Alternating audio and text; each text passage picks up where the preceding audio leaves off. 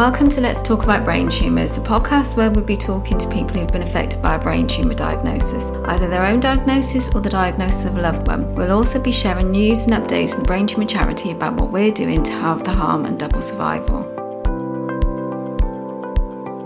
Hi everyone, welcome to the podcast. With me today I've got my co-host Sarah Chalice, and I've also joined by Kaj Mystery, who's going to be talking to us today about her experiences of being a carer for her dad. Welcome to the podcast, guys. Hello. Thank you so much. Such a pleasure to be here.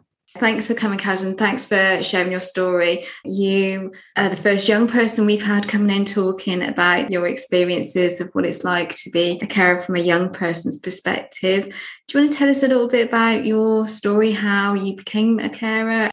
Yeah, sure. So last July, my dad unfortunately passed away from a grade 4 glioblastoma. It was very, very aggressive, and the doctors were just so negative about his prognosis from the off. And from his diagnosis to his eventual death, it was 18 months.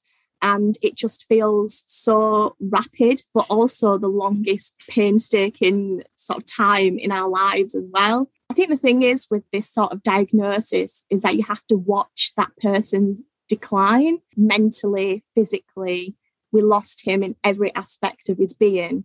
And I think a lot of it is sort of like, I can't find the words. This is the thing, isn't it? There are no words when you experience something like this that can fully ever really describe what it's like. Yeah, 100%. And I think it's really strange, like being my age and having those roles reversed, because I always looked to my dad to sort of be the one to show me the way and show me the path. How old are you? Just to let everybody know how young you are, basically. Yeah, so I'm currently 24, and when my dad got diagnosed with the cancer, I was 22, and yeah, very, very young. I was living in Manchester at the time, my full-time job. It's so crazy the way it started and the way we all found out. I remember being at work one day and my sister called me. And she was like, Dad's had a seizure or something in the middle of the night. And it was like 2:30 in the morning. And, Mum was next to him in the bed. And I can't imagine how frightening it must have been for her. And I think the process of finding sort of like what he had was just so long, because it started with a sort of like there's something in his head, there's something in his brain. We don't know what it is. We need to do the surgery and find out. And that process was just so difficult because we're just waiting for the unexpected. And then, we found out it was quite an aggressive form of cancer. We were all just so baffled, like, surely not Dad, like the most active member of our household. Like, it felt really, really hard to accept. And I think we all went into this sort of phase of being in denial. And we were just trying to be so positive for him and uplift him and just be like, it's fine, Dad. But it was the first time I'd seen my dad actually look quite vulnerable in that sense as well. I think it was the fear of the unknown and where that journey would take us as a family.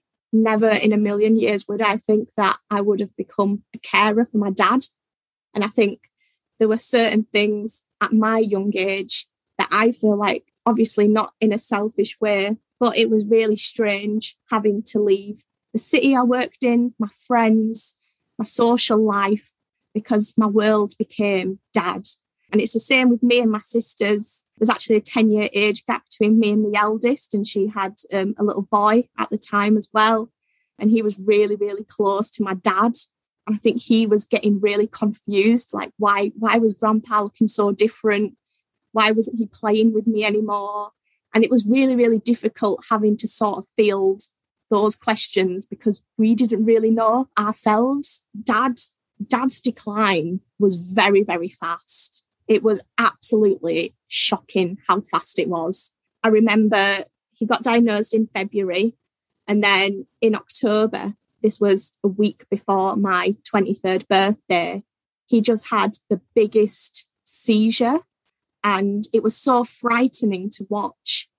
I just remember thinking, like, this isn't right. Like, I genuinely thought it was the end. Like, I'd never seen anything like it. And then we decided to take Dad to the Mary Curie Hospice in Bradford.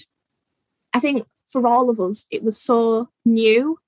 and none of us really knew what we were doing. And we genuinely thought that he would be so much better off in the hands of professionals, where he had eyes on him all the time. They knew how to use the equipment because Dad had a hoist at the time.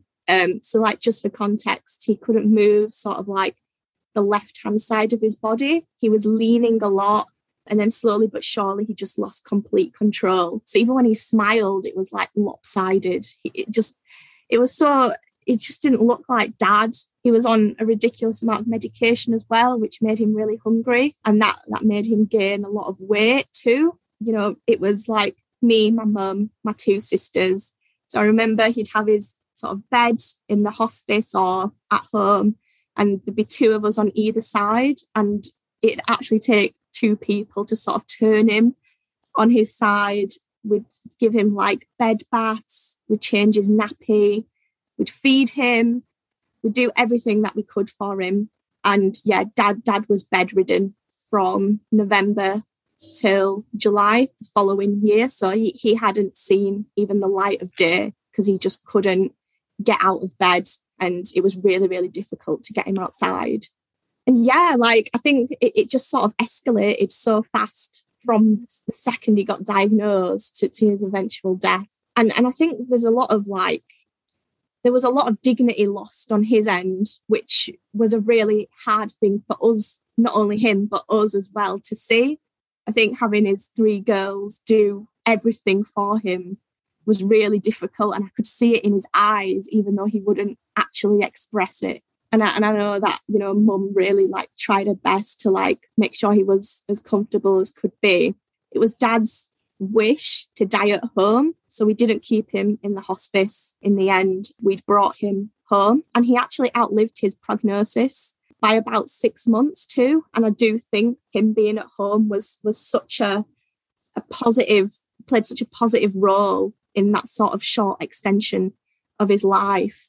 I think that's wonderful, because I think about my husband, and I found he'd go downhill quite rapidly in the hospice to give me a break. But when I got him home, he actually improved through having love and, you know, the home comforts.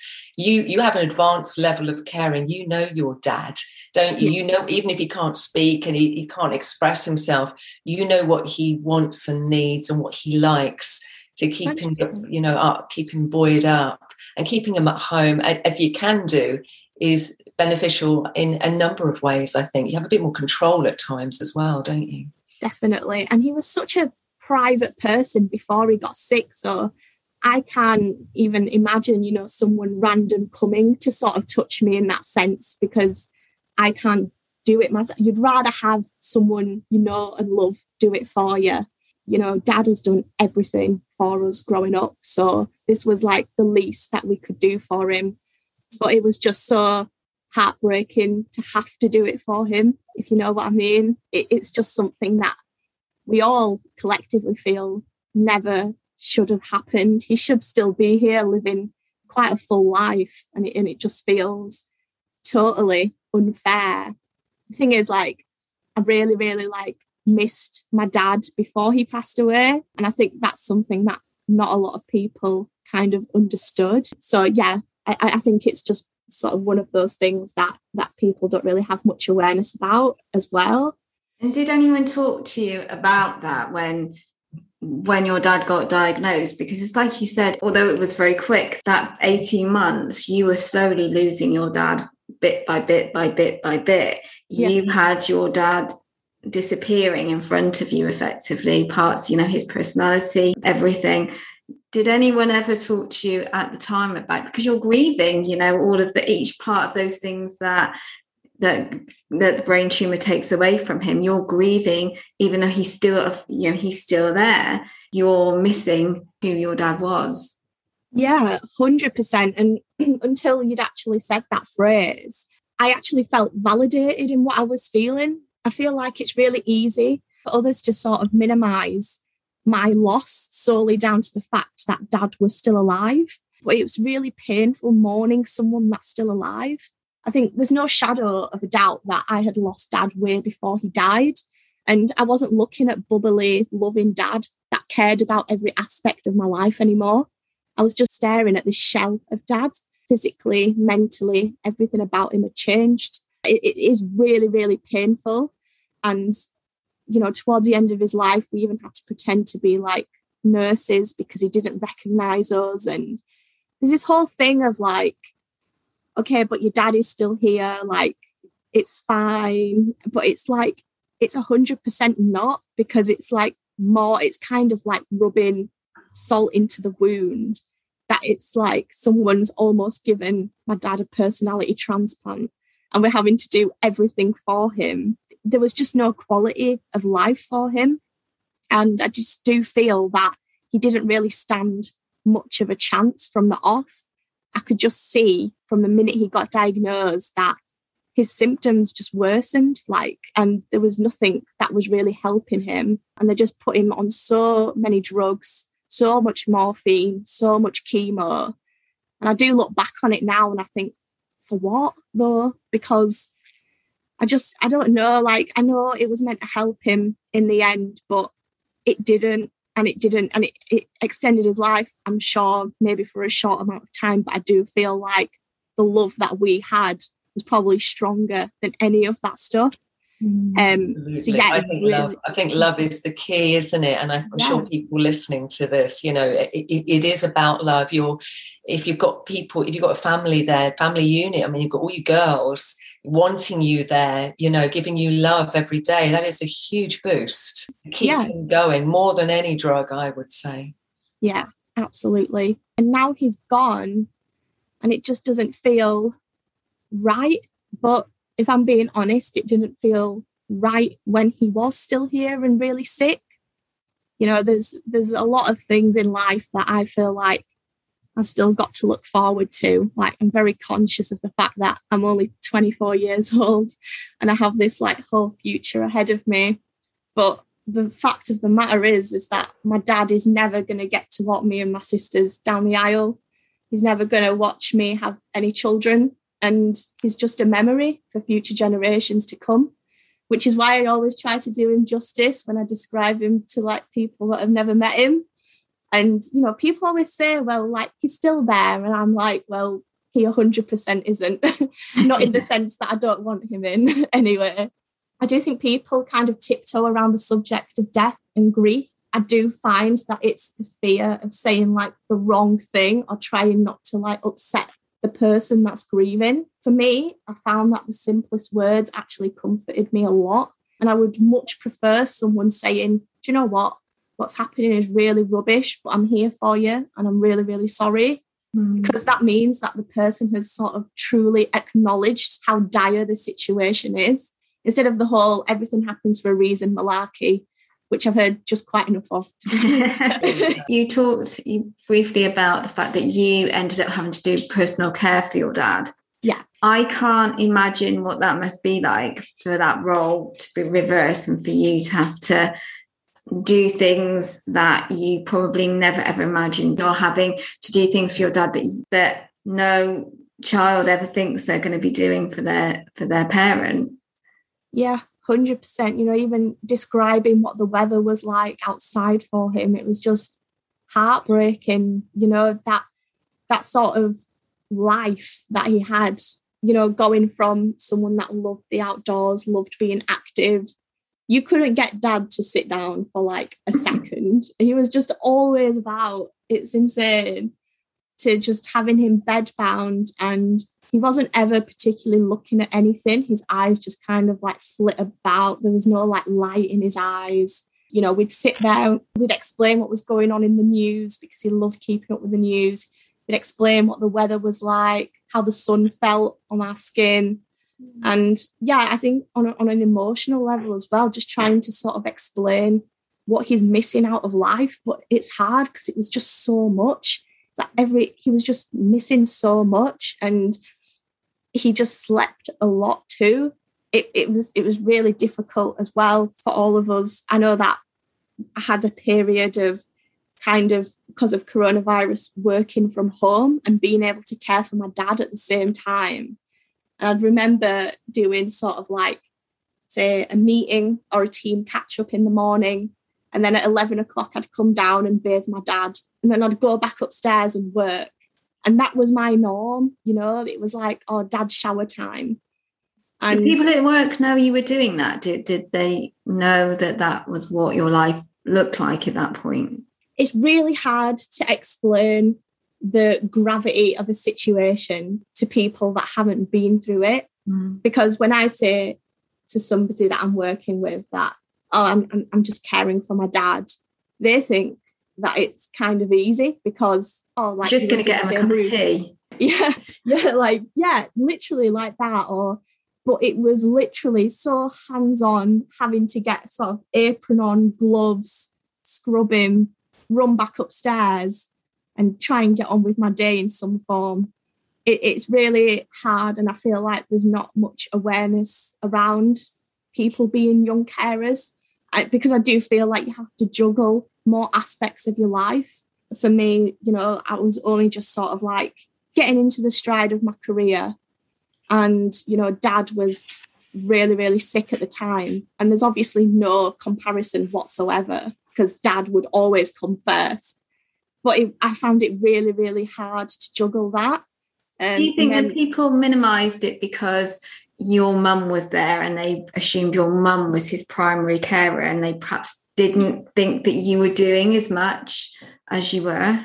Yeah, I do think that. And, you know, it's one of those things where it's like, it wasn't just me and dad in the house. It was like, oh, but you have your mum to do everything too. But I think they forgot that dad was bedbound and my mum is tiny and she couldn't move him on her own. And, you know, it's about vocalising, isn't it? I think, you know, when I'm hearing your story, Kaj, it's letting people know what you actually do. And anybody listening to this who's caring for their loved one, you go, oh, I'm just caring for them. That sounds really broad. And it could be just a cup of tea. But actually, no, it could be like you have, like I have, like hoisting your loved one. You know, you're getting gloves on, you're cleaning them, you're changing their nappy, you're wiping the drawer, you get something stuck out of their throat, you know, you're having to do, you're mixing the medicines. It's very hands-on and you're basically a nurse in essence. 100%, and if you don't tell people that, if we don't vocalise, people, and that's even your closest of friends or, you know, colleagues at work, they just don't know.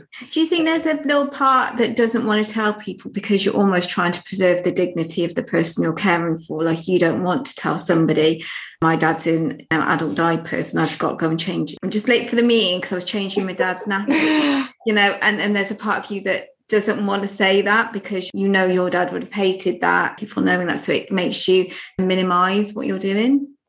Yeah, and also in the moment, I just had this whole, let me just crack on with it. And, you know, once I'd showered him, I always had the urge to kind of like sit with him for a little while, like hold his hand and just chat to him. But it's just time wouldn't allow me to do so. I think that stage of my life was probably the hardest. Obviously, it was a blessing in the sense that the pandemic made us have to stay under the same roof, and you know, I had the chance to spend the best quality time with dad before he did pass away.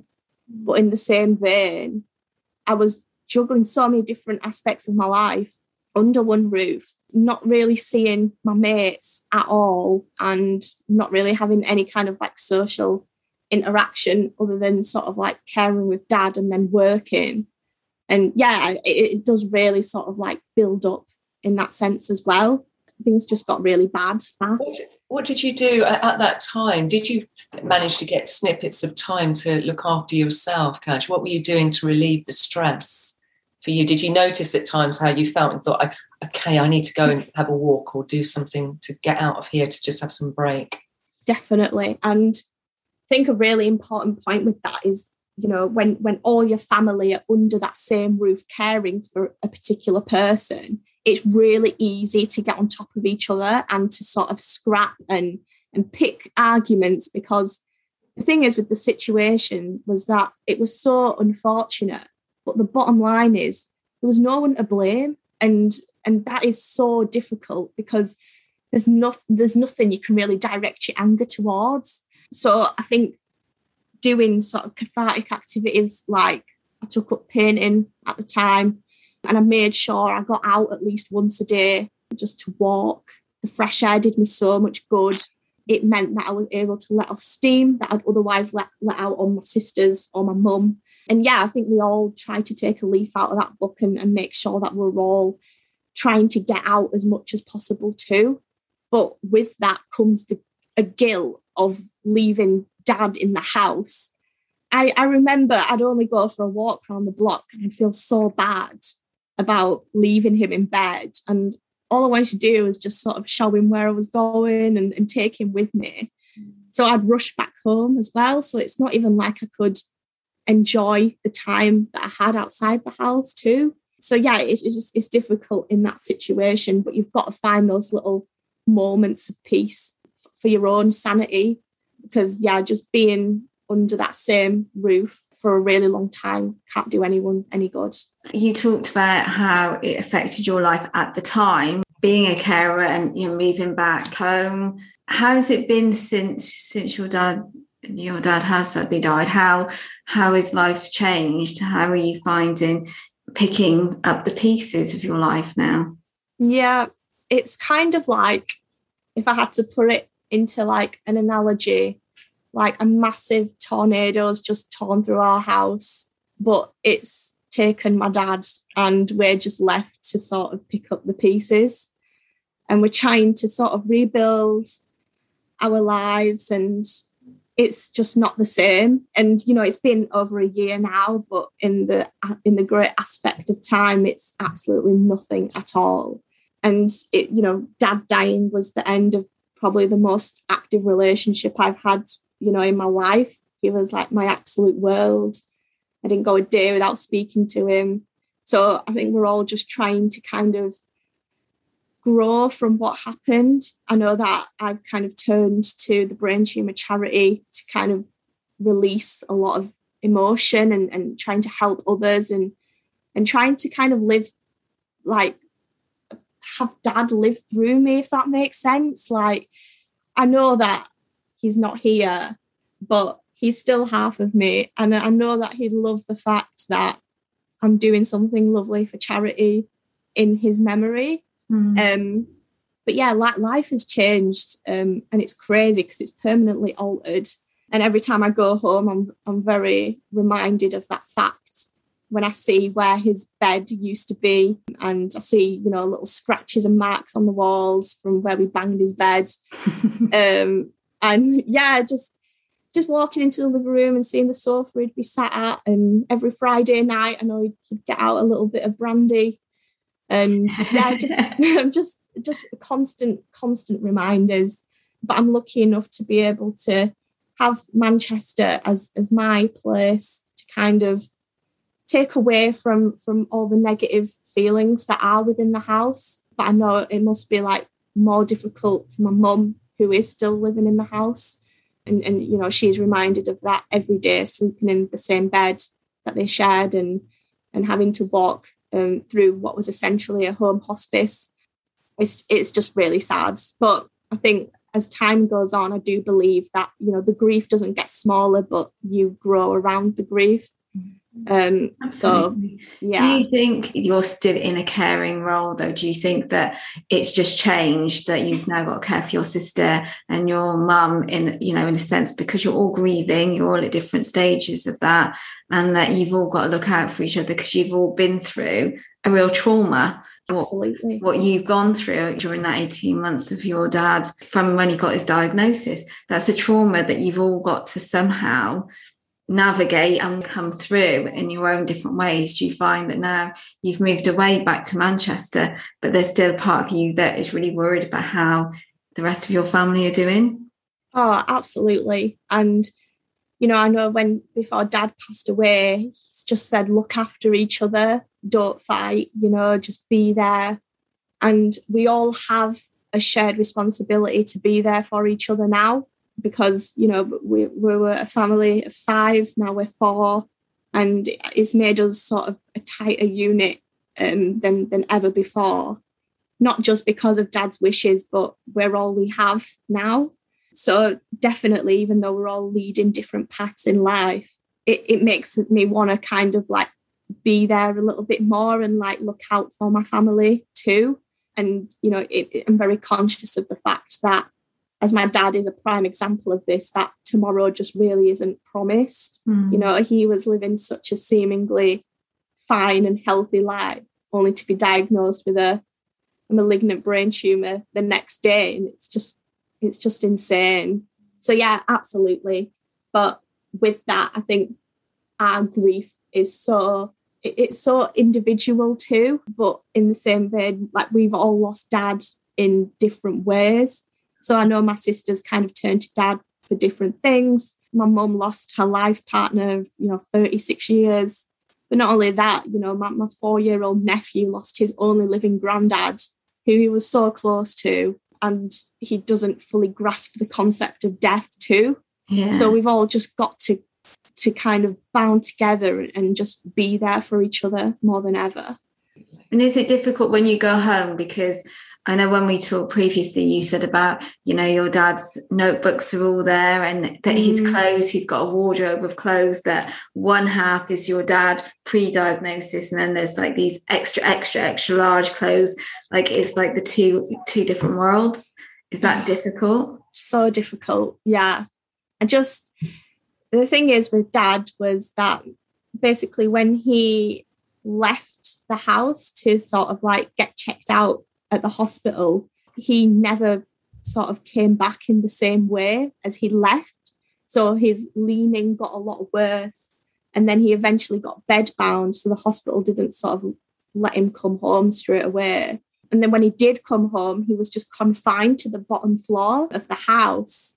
So he never got to visit his bedroom or touch his belongings again, never got to sort of like wear his clothes. And yeah, it's honestly like having like two halves of a person in that sort of same room. When I see his extra large clothes, but then I see his sort of petite shirts as well. He always used to wear like trousers and tuck his shirt in, but his trousers were quite high. The real dad outfit.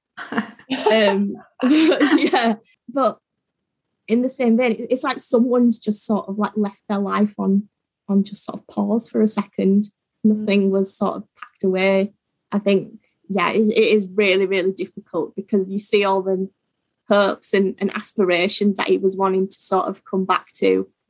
And he had a lot of desire and a lot of wishes out of life. He wasn't done traveling. He was only a year into retirement. He didn't get to enjoy his hard-earned money. It is really, really difficult having to revisit that same environment. And it just shows the speed, doesn't it? Like you said, he left the house one day as if he was just going to carry on his life. Like he was just going to hospital to get checked out. By the time he returned home, he was bedbound and living downstairs. He wasn't able to even go upstairs to resume any part of the life that he'd walked out of the house that day.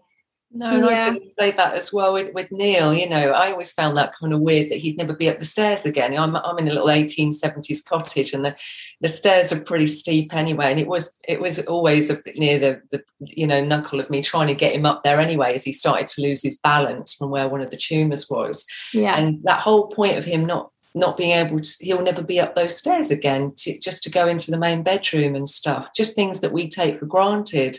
And they're, down in the living room, and it is strange, and it is like those two lives. You're absolutely right. And the bigger clothes, because Neil was on steroids as well, and just naturally you do just put on weight, and they're hungry. So Neil was in these triple XL, and he's kind of like, I call them his eating trousers, but the jogging bottoms, but they're just comfortable, nice comfortable things that are easy to get on them and off them again. It's rarity that I put Neil in a shirt or in trousers. It's hard work actually to try and do that when you're rolling somebody from side to side and then having to hoist them.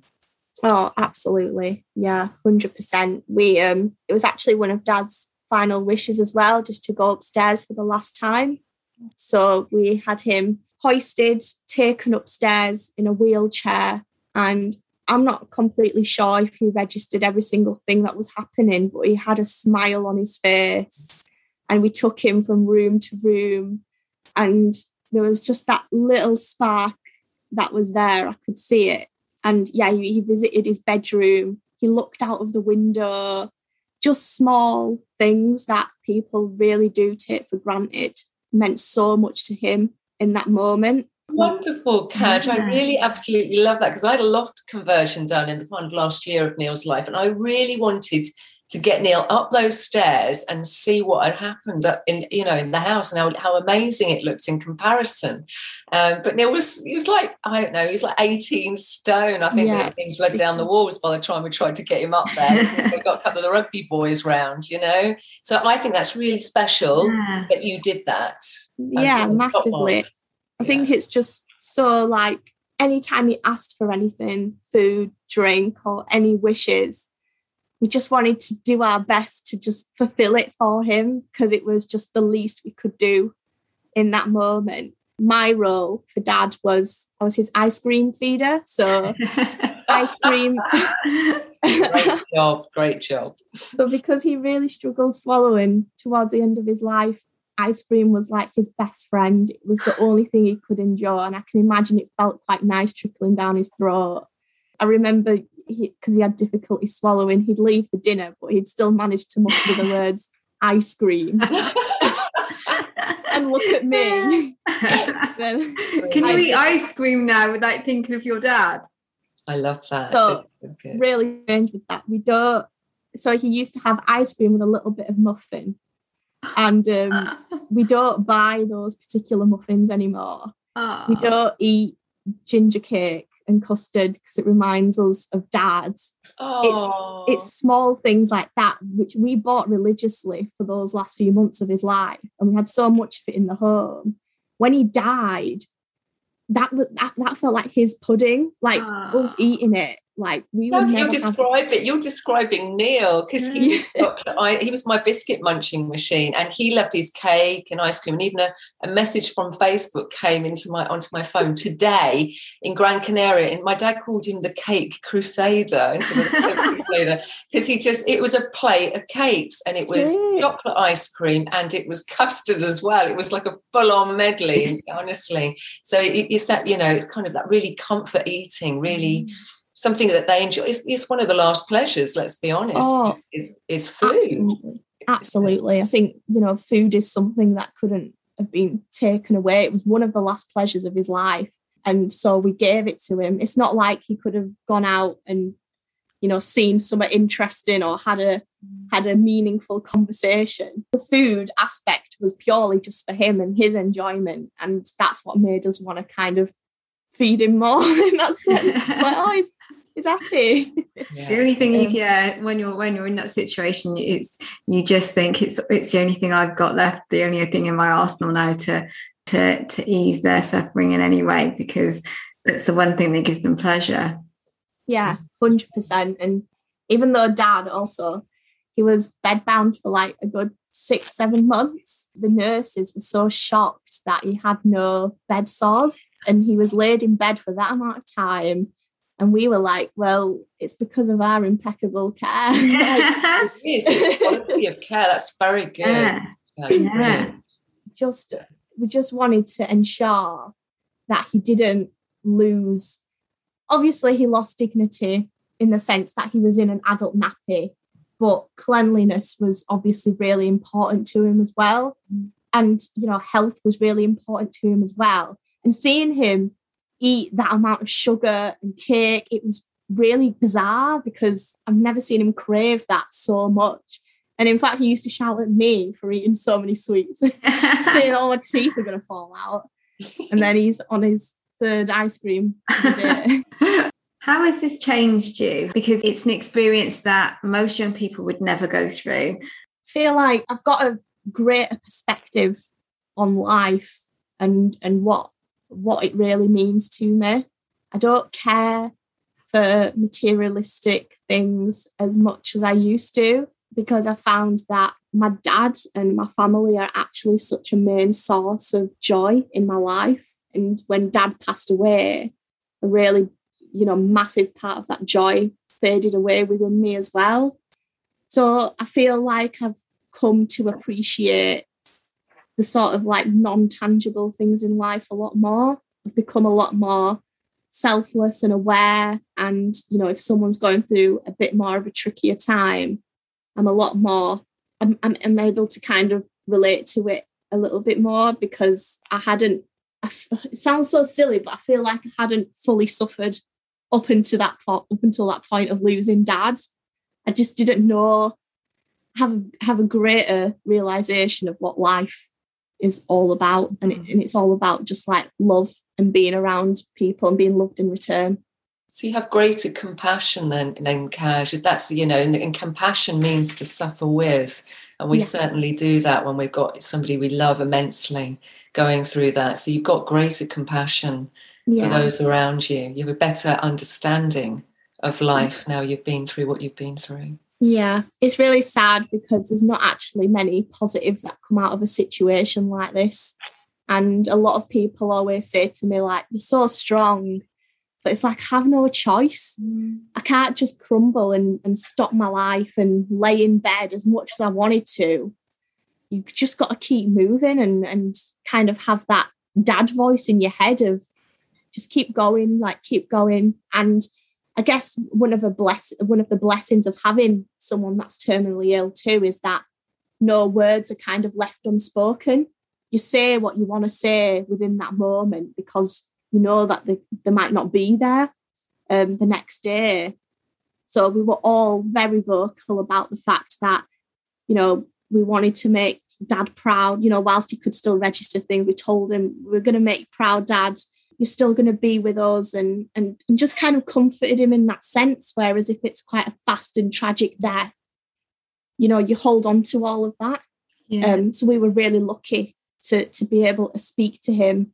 But then it's sort of like we said it, and then it was like all that waiting for him to die, and he had all of that. He held on to all of that in his heart, which I think is like really lovely, but sad at the same time too. Yeah. I'm going to say that's courageous. I think for anybody listening to this, it's very difficult. Even I'm going to be honest with you, my dad, he didn't say the words "I love you." Men in general are not very open, and a lot of us aren't. To say to even our nearest and dearest in families, to speak from the heart to our loved ones it does take courage, and it can feel very awkward, but to do that is profound, and it's liberating, I would have thought, for you to have said what you really felt to your dad. Yeah. I think it's really important to say things to people whilst you're still alive and well, because I didn't want, and it's the same with dad, it was important for him to get whatever he had on his chest out whilst he was still able to speak as well. And I think all of us kind of felt a load lighter after doing that too, because, even though he's now passed away, he's kind of registered that, and he's understood that it's okay to let go. And if he wants to kind of like pass on, and you could tell he was fighting so hard towards the last few days of his life. And I remember saying to him, it's all right, Dad, just relax. Like it's okay. We're all here with you. Nothing to be, frightened about. And I think we knew it was coming with Dad. We did sort of like night shifts. So we'd move him into the living room, and one of us would sleep on the sofa and just watch him. That person would do the shift from sort of like 8 p.m. when Dad slept, 7 p.m. or 8 p.m. when Dad slept, and then stay up till 6 a.m. the next day. Wow. And then another person would come downstairs and take over Dad and then give him his breakfast and his morning wash and brush his teeth for him. And then that person would go to bed and wake up a little bit earlier. But we'd have a sort of like regime and routine. Wow. That's amazing. I've not heard that before, actually. And how long did that continue, this kind of routine of taking over each of you, like a relay race almost of, Yeah. It was months of it. And I just remember like staying awake, and I'd watch like a film on my phone or something to try and stay awake, but out of the corner of my eye watching Dad too. If his breathing stopped for like even a second, I used to jump up and like shine the torch in his face. He wasn't allowed to go, was he? What's going on? Wake up. And also with Dad, like when you're sleeping at night, you kind of like turn to the side and then you turn to the other side, because you need to sort of like wear your back out. Dad couldn't turn on his own. It's So every few hours we'd turn him on his side, he'd sleep, we'd give his back a little rub just so it wasn't sore, and then we'd turn him on the other side, give him water if he needed to. There was just so much to think about, just to sort of like make sure he got like the highest quality of care. We knew that we basically did have a night nurse come as well, and we tried that out for a little while. But my dad was really uncomfortable with the prospect of someone he didn't know in his house looking at him sleep. So we were like, we'll do it. It's fine. Yeah. He had such peaceful night's sleep with us around, understandably. But yeah, it was so draining because the care doesn't end from when they sleep. You have to keep your eye on them. Obviously, you're a young person, got lots of friends and stuff. How did you explain to them what was going on? And what would you say to people who have got friends that are going through this that they could do to help make it easier? Because you're going through this for 18 months. It's a long time in a young person's life. It's a long time in anyone's life, but it's a long time. Your life's on hold. How do people respond now when you say, oh, my dad died? Or, that's a bit of a double question. Well, just to touch on your first point, I was really lucky to have such a great set of mates whilst this were happening, and they checked in. But what I was with them was very honest and very plain about what was happening. And if anyone else is going through this, my advice would be don't sugarcoat it to make other people feel comfortable about the situation, because what you're going through is genuine trauma, and you're watching someone in your family die, and the least that your mates could do, if they are mates, is just listen and acknowledge how hard that is for you. And I think me being really honest about my home situation helped them sort of care a little bit more for me, and they wanted to do anything they could to kind of help, which was lovely. I think in terms of people being helpful in their words, I find it really frustrating when people have a positive outlook on a really negative situation. I am all for positivity, but not in a terminal illness situation. I think when people honestly acknowledge how hard things are, it made it easier for me because I felt like I could open up to them a lot more. And I think if people even said things like, how can I help, rather than do you want help?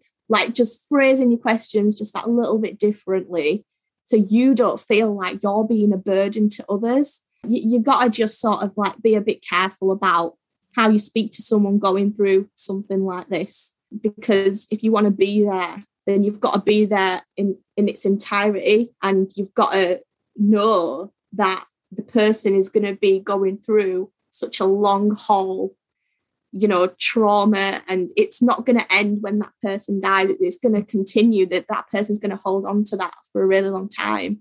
So yeah, I guess just be upfront, be consistent, and keep asking what you can do to help rather than asking if they need help, because I can guarantee that they'll just say no, like we did, because it's so much easier to do things yourself rather than accept it from other people. But it's a sad reality, but you've got to learn how to accept help. I think that's something that we as a family really, really sort of like struggled with, not only because of coronavirus, but because we felt so protective over Dad as well. There will be young people that are caring for a parent. What advice would you give somebody who is in that moment now and trying to figure out their way through it? I'm not going to give you the conventional advice of be strong and power through, because the situation is rubbish and it's okay to acknowledge that it's rubbish. Just make sure you're not going through it alone. Turn to sort of allies, friends. Make sure you're speaking about how you're feeling, because you're not caring for that person. You are offering up a piece of yourself too. And it's really important that you don't lose too much of yourself whilst caring for your parent as well. Just keep talking, be honest. You will start to rebuild your life slowly but surely. Just know that in this particular moment, it's not going to be the reality forever. It's just a small fragment of your life currently, but it will become a memory that you will eventually be a lot stronger from. That's a really good point as well about being careful not to give up too much of yourself, and that this is a fragment of your life, because I think when you're in it, it might seem like this is never going to end and I'm never going to pick up my career again. My life is never going to get back to anything like it should be, or what a normal 20-something life should look like. Yeah, massively. And there's just no rush with it. I know when I was going through it, I got really sort of jealous of people going out and being able to sort of flaunt about wherever they wanted and go shopping or go out for a drink. It was such a simple thing that they were doing, but it's all I craved. I craved so much normalcy. If that person is within that moment and that, you know, they're caring for their parent, just know that you want to kind of tell yourself you did everything you could within that moment and not have any regrets and just be there. Like, I can turn around and say to myself that I have absolutely no regrets. I've been with Dad every step of the way, from his diagnosis to his death. I was there. I've watched him take his final breath. Just make sure you have a whole future ahead of you. Just make sure you're there and you're immersed in their final couple of days or months. Were you scared being there, you know, as your dad took his last breath? Because for a young person, I'm imagining that you haven't seen much serious illness or death, and to suddenly be holding someone's hand as they're taking their last breath. So the day Dad died, a nurse came to do the check and she said, I think today's the day. So we had sort of amped ourselves up all day preparing for his death, and his breathing was so ragged, so slow that it could have happened at any point. So we brought him in his bed into the living room and we all sat around. It hit midnight. He was still breathing, slow, but still breathing. And I remember Mum turned to me and she was like, just shut your eyes for a little while. If it really slows, I'll call you, I promise. And then it got to around like 1:30 and she called me and she was like, Kaj, it's time, you know, he's passing away. When he passed away, he looked so relieved. His face looked so relaxed. And that made me feel not relaxed, but it made me feel like, okay, he's let go now. Finally, the suffering is over. It was such a strange mix of feelings because obviously I was horrified because that was a corpse now. You know, Dad had left his body at that point. In the same vein, he passed away. My mum told me this, but before he passed away, he opened his eyes for the last time and then he gently shut them. And then he exhaled for the last time. And he hadn't opened his eyes in the final few days of his life. But that was the last time he opened his eyes, just before he took his final exhale. So I think he knew that he was ready to let go. Yeah. To be honest, it would be selfish for me to want him here in that state as well, because it's purely like, it's not like he could do anything with his life. I just want to cuddle him. And I can't have him here just to cuddle. Quality of life too. But yeah, I was horrified as well in that same sense, Sarah, too. I think as lifeless as he was, there was still life within his body. And then for him to just be still and then eventually cold. And then it all happened so fast when we called like the coroner and they came, and when they took his body, that was the most heartbreaking thing because we'd kept him in this house for like over 7 months. It's just like, that was the first time he'd left the house and it was because he'd passed away. And then, yeah, things just sort of like snowballed from there. And I think that none of us at that point after he passed away really had a chance to think about it, because it was like funeral arrangements and who's coming to the house and these condolence messages flooding in, flowers at the door. And, you know, I think when the ceremony was over and we returned to an empty house, it was like, right, this is really, really like heartbreaking, because it feels like the end. A funeral feels so final, like it feels more official. You're left with your thoughts at the end of the day too, and it's really bizarre. And still to this day, going home to a house without Dad.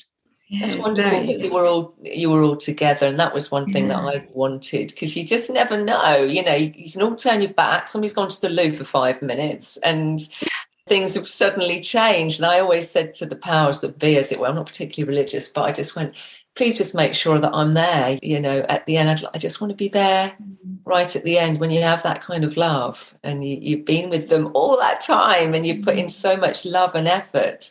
You want to be there for the whole story, is the way I would describe it. Yeah. I think when he passed away, I don't know what it was, but his body just looked like different. Like before, he used to look quite big, but he got a little bit like thinner, because I think a lot of air had left his body at the time as well. So we were able to squeeze him into one of his old jumpers. It was the first time he wore it. And it's like, oh my God, like it's actually Dad. Like his glasses were on his face, and it just looked so bizarre. We gave him just such a nice, peaceful send-off. And it just happened in like the nicest way. And I'm so glad that we were able to fulfill everything that he wanted. It's a small bit of peace that we can carry, that, okay, at least nothing's amiss. Because I know that we never get the chance to fulfill any of his dreams now, but doing it in that moment probably meant so much to him, even though he couldn't convey how he was feeling. It's a complete testament to him. He's the one that, you know, raised us alongside Mum and really taught us what family means, our family values. We look out for each other, we have each other's backs. And, you know, God forbid any one of us gets sick again, but I'll do it all over again, you know, if any of my family got sick. Bless you. That is a real testament, like you said, what your dad installed in you, that even now, knowing what you know, you would do it all over again. Yeah, absolutely. It's just such an affirming and grounding experience. And it's made me just grow up.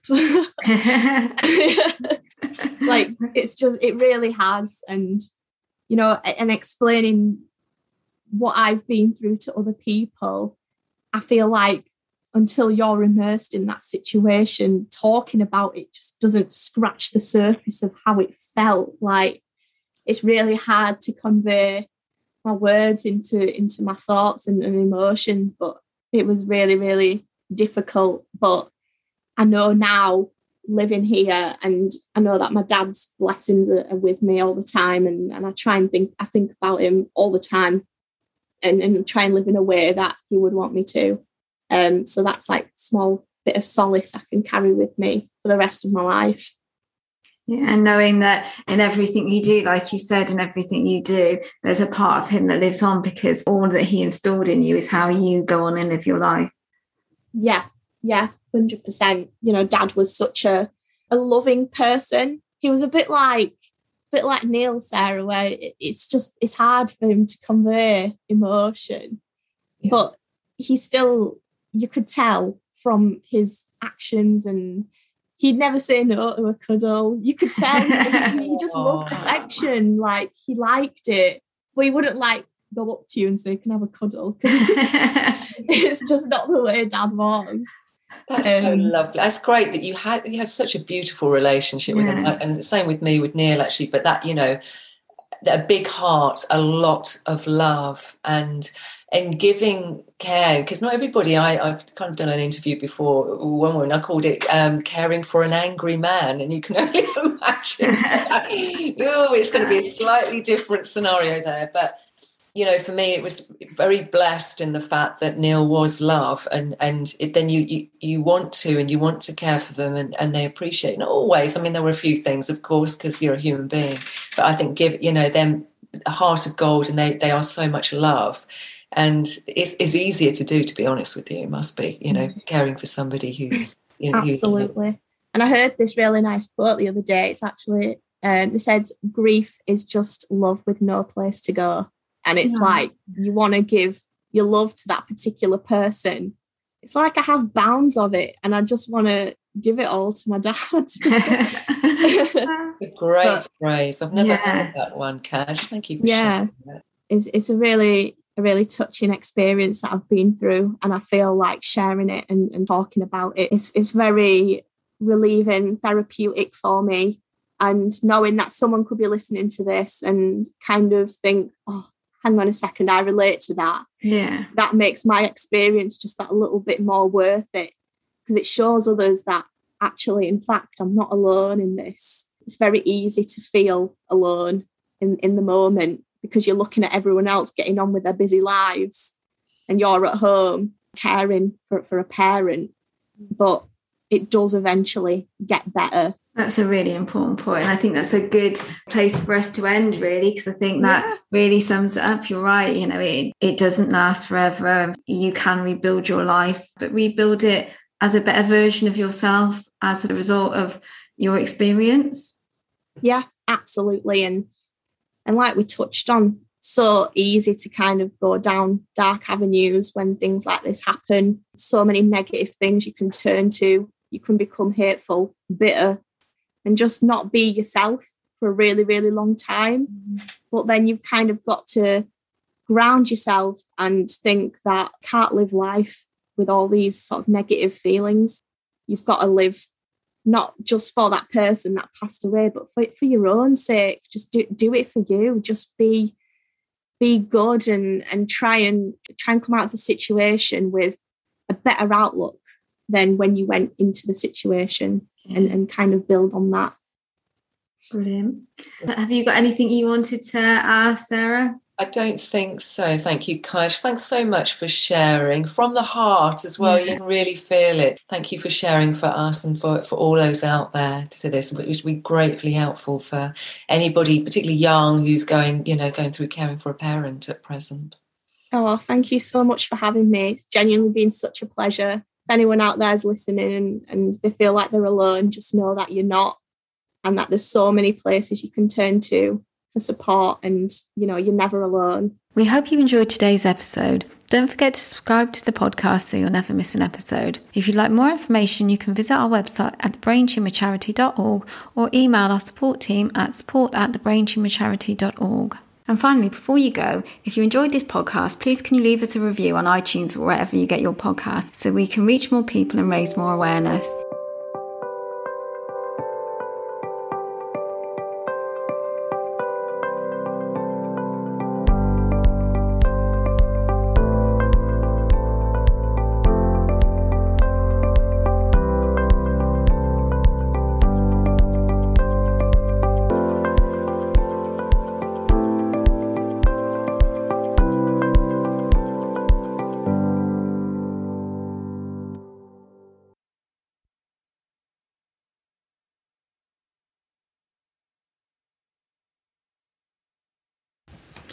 Hi everyone, welcome to the podcast. Today I've got with me